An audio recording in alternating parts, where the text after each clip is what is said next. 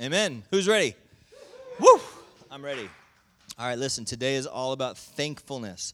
So it's a little bit of a strange message for me, just because as I prayed all week long, it was very clear. This is about thankfulness. And when you preach about thankfulness, it's kind of like, sometimes, it's kind of like, well, what do we say? Like, hey, everybody, be thankful. Come on. You can do it. It's a good thing to do, right? So that's how I felt a little bit this week. But as I was praying, it was just very clear from the Lord, this is the word of the Father for us. And specifically, I felt like He wanted to prepare our hearts moving into 2019. And so today is all about you taking time to thank the Lord for this last year and to find things to thank Him for.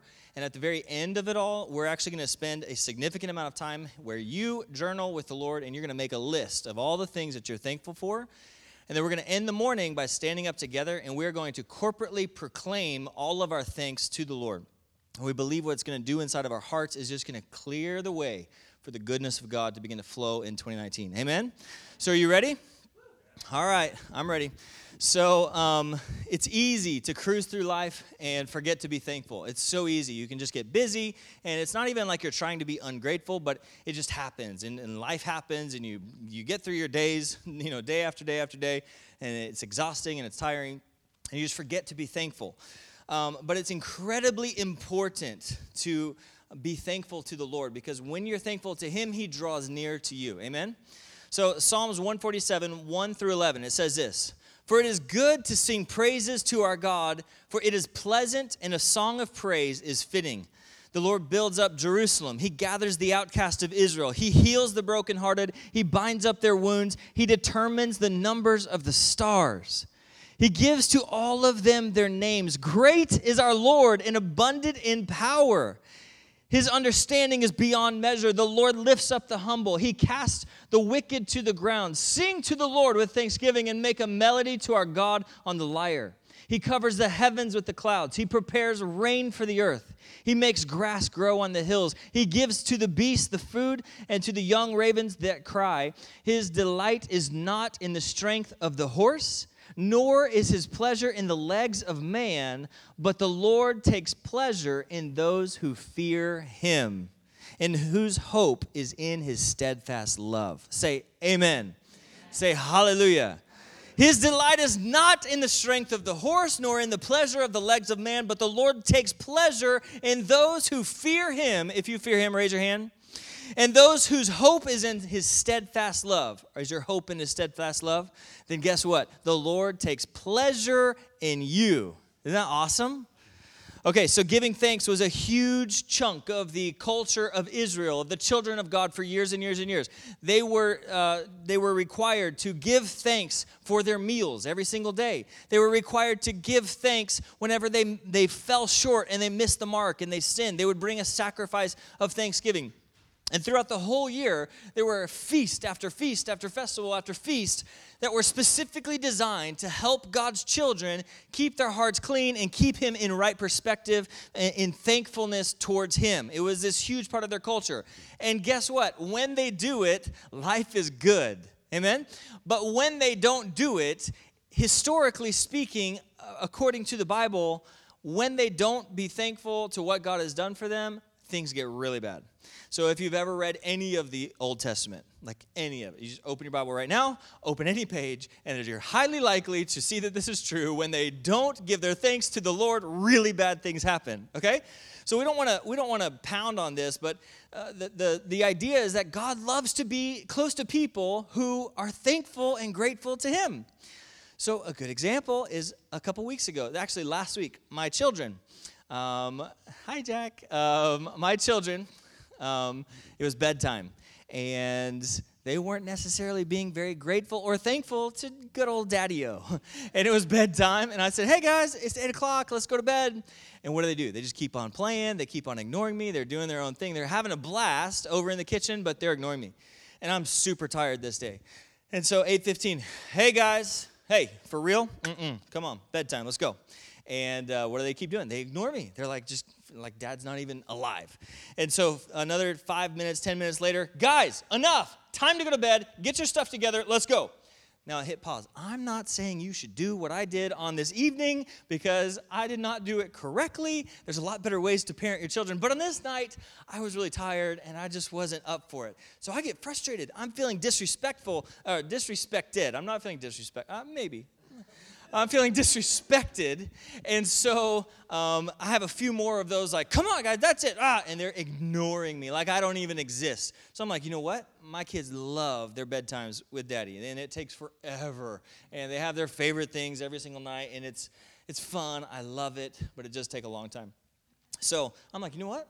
Fine. You're going to be little brats? I'm going to show you how, I didn't say brats, but in my heart. So I go upstairs. I kind of like pound up the stairs, I'm like all mad. I get up there. They're going to be disrespectful to me. And I grab their blanket. This is the blanket action, if you don't know. I grab their blanket, I throw it on their bed, and I get it ready. And then I march back downstairs, and they come upstairs. And they're like, they figure it out. They're like, oh, no, Dad, please do our bedtime. Please do our bedtime. No. I'm like, look, if you're going to disrespect me, you're going to be rude, you're not going to be thankful for the time it takes for me to come into your bedtimes. No, you're not getting your favorite things. And I march off to my room. I'm sorry, Lord. Please forgive me. Grace. Well, guess what happened the next night? My children became the most grateful, sweet, little precious babies in the whole wide world. And they're like, Daddy, please, can we have like a really long bedtime? And we really want tickles, and we really want stories, and we want 2 books and not 3, but it's just like, oh. But they were very kind, and they were polite. And I wanted to be near them. When they were rude little jerks, I did not want to be near them. When they were nice, I loved to be near them and spend time with them. Can I get a hallelujah? Anybody else feel what I'm feeling sometimes? God has emotions the same way that I have emotions because his emotions he gave to me, right? God's the same way. When you're thankful, he loves to come close. When you're a rude little punk, he may not want to be close to you at that moment. So let me read just one story. Like I said, there's so many stories throughout the whole Old Testament that we really don't need to get into it. But this one is pretty eye-opening. This is Numbers 11. The Israelites are in the desert. They've just seen the most amazing miracles that you could have ever hoped to see. They watched the ocean open and a bridge of land, dry land for them to walk across. They've seen a water come out of a rock. It's just mind-boggling. So they're out there in the desert, and they're starting to get grumpy, and they start to complain. And they say this, verse 1 of Numbers 11. It says, "And the people complained in the hearing of the Lord," which is everywhere, right? He hears everything, "about their misfortunes. And when the Lord heard it, his anger was kindled. And the fire of the Lord burned among them and consumed some outlying parts of the camp."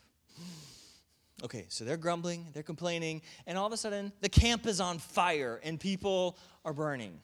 So don't do this. Don't complain, right? Then the people cried out to Moses, and Moses prayed to the Lord, and the fire died down. And so the name of that place was called Taberah, because the fire of the Lord burned among them, okay? So you would think, all right, so they grumbled, they complained, they were ungrateful, they weren't thankful, something bad happened, something drastically significant happened, and they learned from their lesson, and they move on, and now they're thankful, and everything is good, right?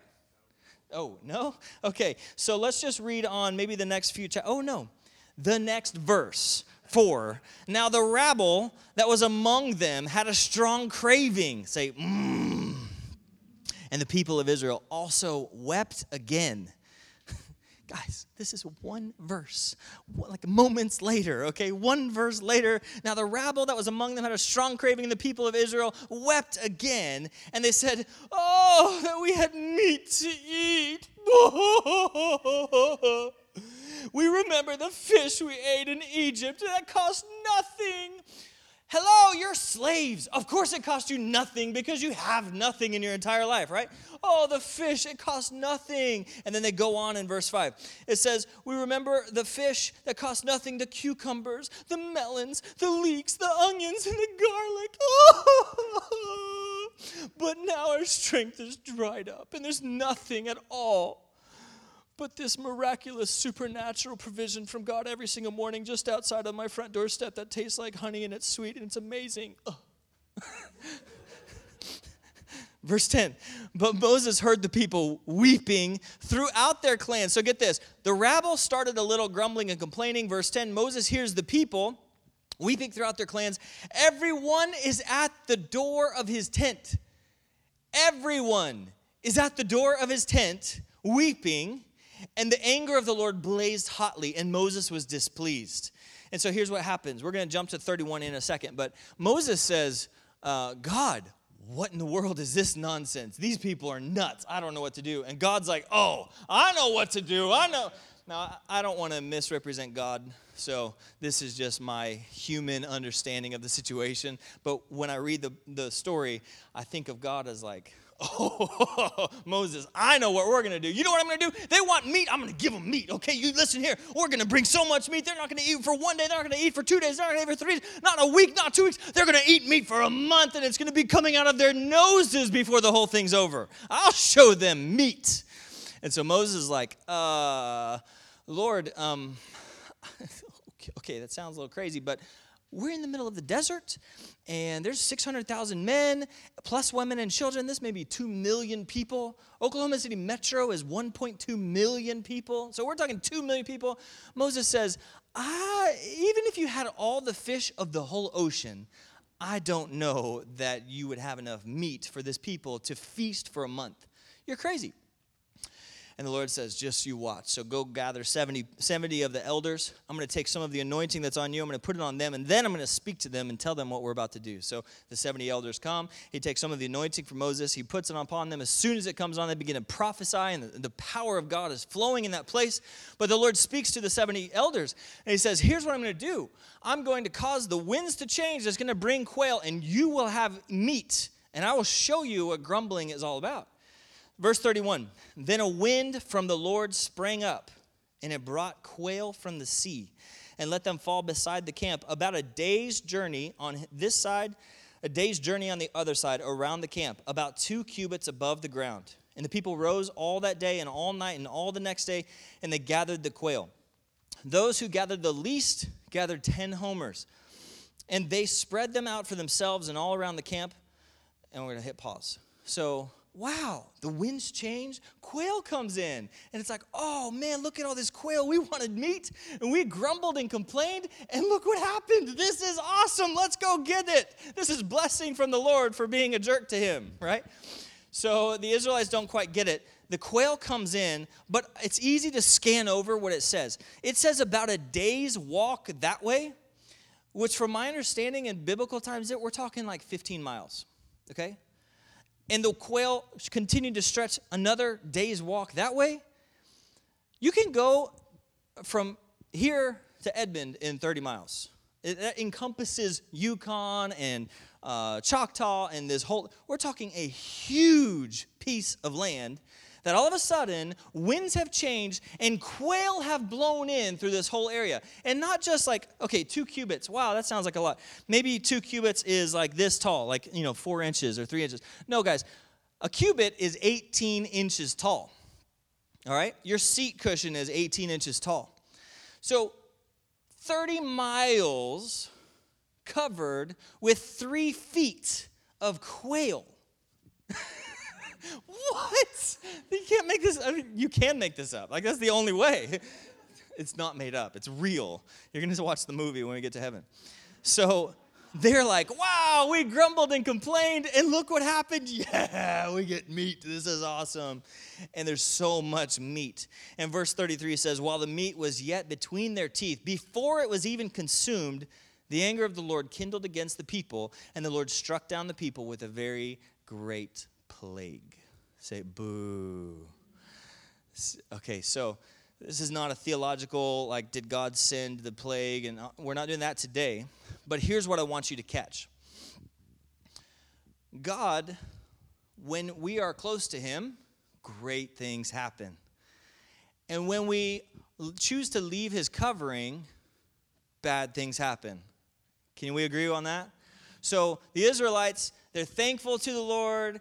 Their needs are taken care of. They're protected. They're supernaturally being led in the wilderness. They have everything they need. Their shoes never wear out. It's amazing. and they're thankful to the Lord. But then when they choose to leave his blessing and they start to grumble and complain, that grumbling and complaining, the negativity is what caused them to leave his blessing, and all of a sudden, really bad things begin to happen, okay? So that's kind of the point of the whole morning is when we don't take time to be thankful, it opens doors in our lives for negativity and for grumbling and complaining to step in. And when you follow those paths, you're actually choosing to step away from the blessing of the Lord that he wants to have in your life, okay? So if you're happy and you're thankful and you love him, he loves to be close. If you're a rude jerk, not so much. And if you choose to walk away from his blessings, bad things start to happen. Another time in the New Testament, Romans, this was chapter 1, verse 18 through 24. It says this, "For the wrath of God is revealed from heaven against all ungodliness and unrighteousness of men who hold the truth in unrighteousness. Because that which may be known of God is manifest in them, for God has shown it unto them. For the invisible things of him from the creation of the world are clearly seen, being understood by the things that are made, even his eternal power and Godhead, so that they are without excuse." Verse 21, "Because that, when they knew God, they glorified him not as God, and neither were they thankful, but became vain in their imaginations, and their foolish heart and was darkened. Professing themselves to be wise, they became fools, and changed the glory of the uncorruptible God into an image made like to corruptible man, and to birds and four-footed beasts and creeping things. Wherefore God also gave them up to uncleanness through the lusts of their own hearts, to dishonor their own bodies between themselves." Okay, what does that say? We turn the AC on? Are y'all hot? Okay, great. I'm sweating. So what does that mean? Basically, their ungratefulness. They were not thankful to the Lord, and as a result, not 100%, there was so much more in that verse, but as a result of not being thankful to the Lord, God said, okay, fine, I'm going to give you over. You can go on to your sins and do your thing and have your life ruined because you're choosing not to be with me and be grateful for the things that I give you. All right, so here's from my perspective what giving thanks is like in the kingdom of heaven. I have 3 parables for you. So follow with me. Anybody know what a booger sucker is? Anybody? We got 2, 3, 4. Oh, yeah. You all know what it is. You're all lying. Put your hands up. It's called a bulb syringe. Okay. Yes. All right. We call it the booger sucker. It's blue. It's like from the 30s probably, and you squeeze it, and it sucks stuff out. So the last couple weeks, Grace has been really sick. She's not been feeling good. She's had so much snot oozing from her face. It's unbelievable. She's had so much snot that oftentimes it gets clogged up in her throat. And we've put her down several times for bedtime where we put her down, seems like she's doing good, and then all of a sudden we start hearing her cry. We go in there, and there's throw up everywhere, all over the crib. It's gross. It's happened multiple times. She did it to Rachel the other day in the car. It's because the snot gets in there. It can't get out. So what do? We grab the booger sucker. We stick it up the nose, and it sucks the snot out. And all of a sudden, bam, magical. She's all better. Life is all better. Listen, when you choose to be thankful, I believe in the kingdom of God, it's like sticking that booger sucker up into your life and letting go and pulling the junk out, like the negativity and the gross stuff of the enemy that he wants to pile in there and get you feeling bad. When you are using thankfulness, it pulls that junk out, and all of a sudden the life of God can flow like it's supposed to. Amen? All right, next one. Beaver dams. So Eli and I were in Camp Klassen in the Arbuckle Mountains a month ago maybe. And we're doing all these hikes with his 5th grade class. We were there for a whole week. And it was great. I won't say anything. So we're doing these hikes, really, really long hikes. And we get up to the top of the mountain, and you can see this huge lake, Lake Klassen. And they point out in the lake, there's this huge beaver dam. And it looks like an island. It's so big. It's like mind-blowing how these little tiny creatures can build this huge island in a lake, right? So we're ending the tour. We get down to the bottom of the trail, and I'm tired. I'm ready to go eat lunch, and I'm walking along, and out of the corner of my eye, way out there, I see this huge creature running across the path. And I'm like, whoa! And I look close, and it's a beaver. If anybody seen a beaver up close? Okay. In my mind, I was thinking like beavers are like, a little bit bigger than squirrels maybe, or like, I don't know. like that big. This beaver was like a dog. It was huge and terrifying. Like it had to be 100 pounds. I mean, it was like a person walking across the path down there, and it really scared me. So we're walking, and I'm like, okay, wow, beavers will watch out for those. And then we look over here, and their water is over here, and there's this tree, and like textbook, picture of how a beaver cuts down wood. It's like the perfect pyramid going like this. And we all, oh wow, kids, come look over here. We go look. Guys, this tree, I'm thinking like twigs and little, branches. This is like a tree, like a giant tree that this beaver that just ran across. It looks like a huge dog. He just cut down a tree. So, and all the trees around were like 50 feet tall. We're talking this giant tree is what the beaver is using to build his dam. All right. So the beaver builds the dam. It floats around in the water. He builds this home. He's safe. He's protected. None of the other predators can get to him because he's in the middle of the lake and he's happy. And he loves his little dam. Well, eventually the water begins to flow and it sticks it up in a place where it gets stuck. And it gets piled right there, and then it continues to get piled onto right there. So then the water can't flow past the beaver dam anymore. If you own a piece of property that has a creek or a river, and you have this nice, beautiful river flowing through, and then one day the river drives up, what would you do? You're going to go look upstream, and you're going to go find out what caused the water to stop flowing on your property, okay? You get up there, and you find that a beaver has built this huge dam, and there's this lake behind the dam now because of the beaver dam. What do? You're going to go piece by piece, and you're going to start dismantling that beaver dam, and then the water's going to begin to flow, and everything's going to go back like it's supposed to be. Okay, I believe that demons are like beavers. They come into your life. We should just stop it there, and then you can figure it out. You can just, like Jesus used to do with his guys. Like, what the heck was that story about? Why did you take so much time to tell it? Demons are like beavers. They come into your life, and they're like, hey, you see that little log over there of negativity and ungratefulness? That's going to make a great place for me. Come on. And they pick it up, and you're like, oh, yeah, that'll make a nice thing. So you build up this little dam in your life in the middle of the river of God, because you know that from the throne of God, there is a river that flows, and it never stops, and it's all of his blessings and all of his goodness and all of his life and all of his healing and everything.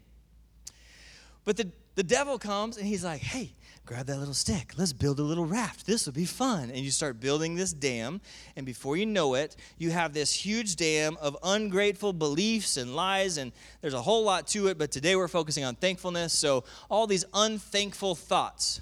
And all of a sudden, you look at your life, and you're thinking, I'm dry, I'm tired, I'm sick, my finances are dried up, my life stinks. What the heck, God? I thought this was the abundant life that you promised me. I gave my life to you. What's the deal?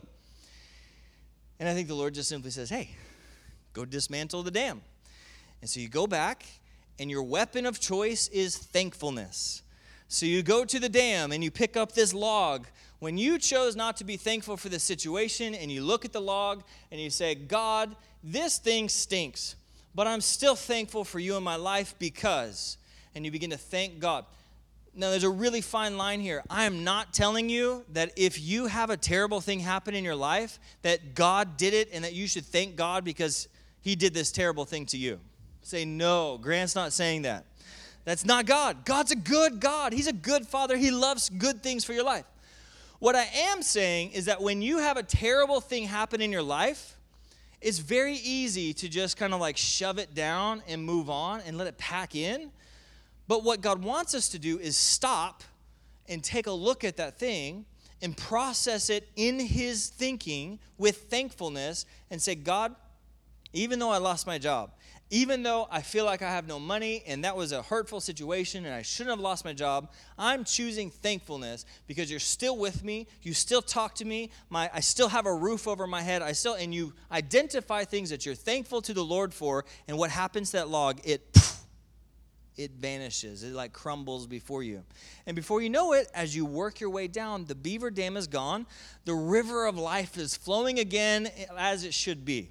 Amen? All right, one more parable. This one's a little gross too. Sorry. I told Rachel she might want to work in the babies today because of my sermon. So last year, I got to sell this really big piece of property. It was a 72,000 foot warehouse, and it had offices. It was really cool property. Well, a part of the deal was that we had to fill it with tenants in order to make the rent roll look correct so that we could find an investor to buy the property. So that was a big part of our job. And every couple weeks, we'd get a phone call. Hey, guys, the sewer's backed up. Man, please come. It's coming up into the toilet. It's coming up into the office. It's coming up into this and that. And then we started getting pictures. I don't want to really gross you out, but I'm going to. There was pictures of human feces on the parking lot. It was disgusting, like the grossest thing you could ever imagine.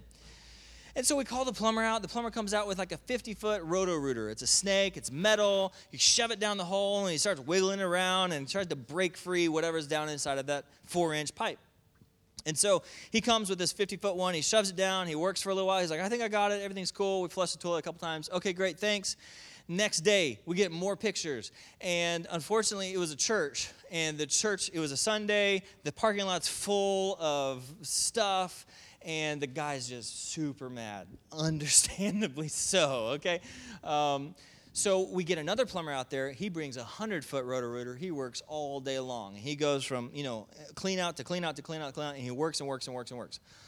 So what he found out is that inside of the pipe, there were 20 to 30 diapers, baby diapers. 20 to 30 baby diapers. If you've ever used a diaper, for a baby. I'm sorry. For a baby, it's flat, it's really small. There's a whole bunch of them come in this little tiny package, but then it gets wet and it absorbs and it grows like this huge ball. 20 to 30 diapers in this 4-inch pipe inside of this thing.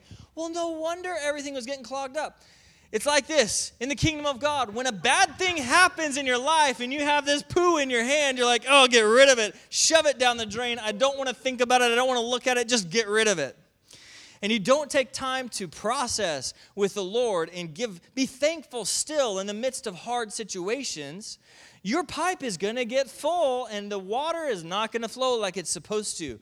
But when you choose to be thankful, it's like taking that Roto-Rooter and sticking it in there and dissolving all the junk. And you identify what you're thankful for in God, and He dissolves the stuff, and everything flows like it's supposed to. Amen? All right. I hope you're not too grossed out. Lunch is still a little ways away. In the Hebrew Bible, the word for thanks is yada. It means to throw, to give thanks, laud, or praise, to confess something about God, to confess one's own sin. It's used 114 times in Scripture. According to Finis Dake, who wrote the Dake Study Bible, one of my all-time favorite study Bibles, he says that the word thanksgiving, thankfulness, other forms of that are used 139 times. So throughout the whole Bible, you are commanded by God for a reason to be thankful, okay? So let's look at just a few of those scriptures. Psalms 95:2. It says this. It says, let us come before His presence with thanksgiving and make a joyful noise unto Him with psalms. Psalms 100:1-5. Shout for joy to the Lord, all the earth. Worship the Lord with gladness. Come before Him with joyful songs. Know that the Lord is good. It is He who made us, and we are His. And we are His sheep, the sheep of His pasture. Enter His gates with thanksgiving and His courts with praise. Give thanks to Him and praise His name. For the Lord is good, and His love endures forever. His faithfulness continues through all generations. Amen? Psalms 107:22, it says, and let them sacrifice the sacrifices of thanksgiving and declare His works with rejoicing.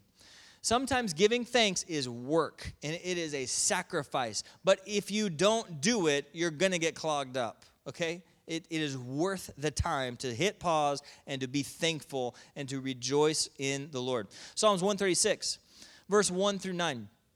Oh, give thanks unto the Lord, for He is good. His mercy endures forever. Oh, give thanks unto the God of gods, for His mercy endures forever. Oh, give thanks to the Lord of lords, for His mercy endures forever.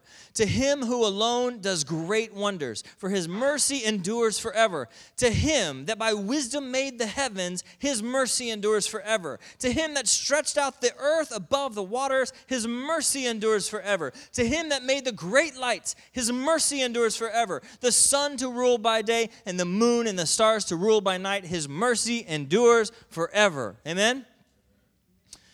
So we're going to look at a couple examples in Scripture where praise and thanks was done correctly and what was the result. And we're not going to read it because there's tons of Scripture in these chunks here. But 1 Chronicles 15 through 16 is the first one. And this is when King David, he was in charge of Israel.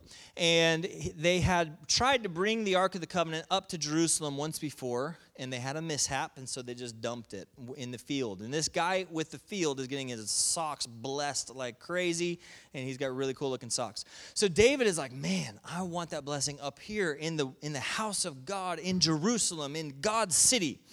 So they go nuts in thanking God and praising God and sacrificing, giving gifts of thanksgiving, and all the way from where it was up into the place where it was going to reside. And then David appoints people. Your job is to all day long give thanks to God. Never quit. Day after day after day. Thank God for his goodness. Just find reasons to thank God for his goodness. Do you know that after this, Israel experienced the greatest blessings and times of peace that they had ever experienced up until that point? Do you think it was a coincidence? The answer is no. So you can say no, Grant, not a coincidence. The next one is Solomon in 2 Chronicles 5, verse 13 through 14. Solomon builds the temple for the Lord, and he goes crazy again, giving thanks and worshiping the Lord and blessing the Lord. He assigns people to give thanks always, day and night, give thanks to the Lord. And Solomon, they go into an era of unbelievable abundance, to the point that they were the wealthiest country in the whole world. They were considered the strongest, the most powerful. They were revered by everybody, to the point that silver was so common in their area that it was basically worthless. Now, I'm not trying to tell you that if you go give thanks very well, consistently, that all of a sudden you're going to be rich. That's not what I'm saying. But I am trying to tell you that giving thanks to the Lord draws the Lord into your life. And when he comes with some things. He is God. He owns everything, right? He comes with joy. He comes with peace. He comes with blessing. He comes with everything that we hope for. And so they definitely correspond together if we do it correctly. Colossians 3:17, we're commanded to give thanks in everything that we do. Revelations chapter 4. Talks about the beasts that are around the throne. And the beasts, when they give thanks to the Lord's in the middle of the throne. They give thanks to God. The elders who are around the throne then bow down with their faces to the ground, and they begin to worship the Lord. And the thanksgiving sparks that worship, and God loves to be right in the middle of that thanksgiving in heaven. Right now, in this very moment, he is on the throne being surrounded by thanks. He loves it. So if you want the Lord in your life more, if you feel dry, if you feel tired, if you feel visionless, if you feel hopeless, if you feel like this year stunk and everything about it was awful, if you want God to show up and do the things that he says he's going to do and the promises that you've read about in the Bible, one big key to this solution is being thankful and taking time to be thankful before the Lord consistently throughout your whole life. So here's what we're going to do to end the morning. Michelle's going to come back. She's going to play. We're going to bring the lights down a little bit, but we still need to be able to see. And I want you to take time to begin to make a list. And I want a big, big list, because we're going to take a chunk of time to write out your thanks to God. I have pens up here. I have paper up here. If you want some, you can use your phone. You can use your journal, however you want to. But we're going to make a list of thanksgiving to God.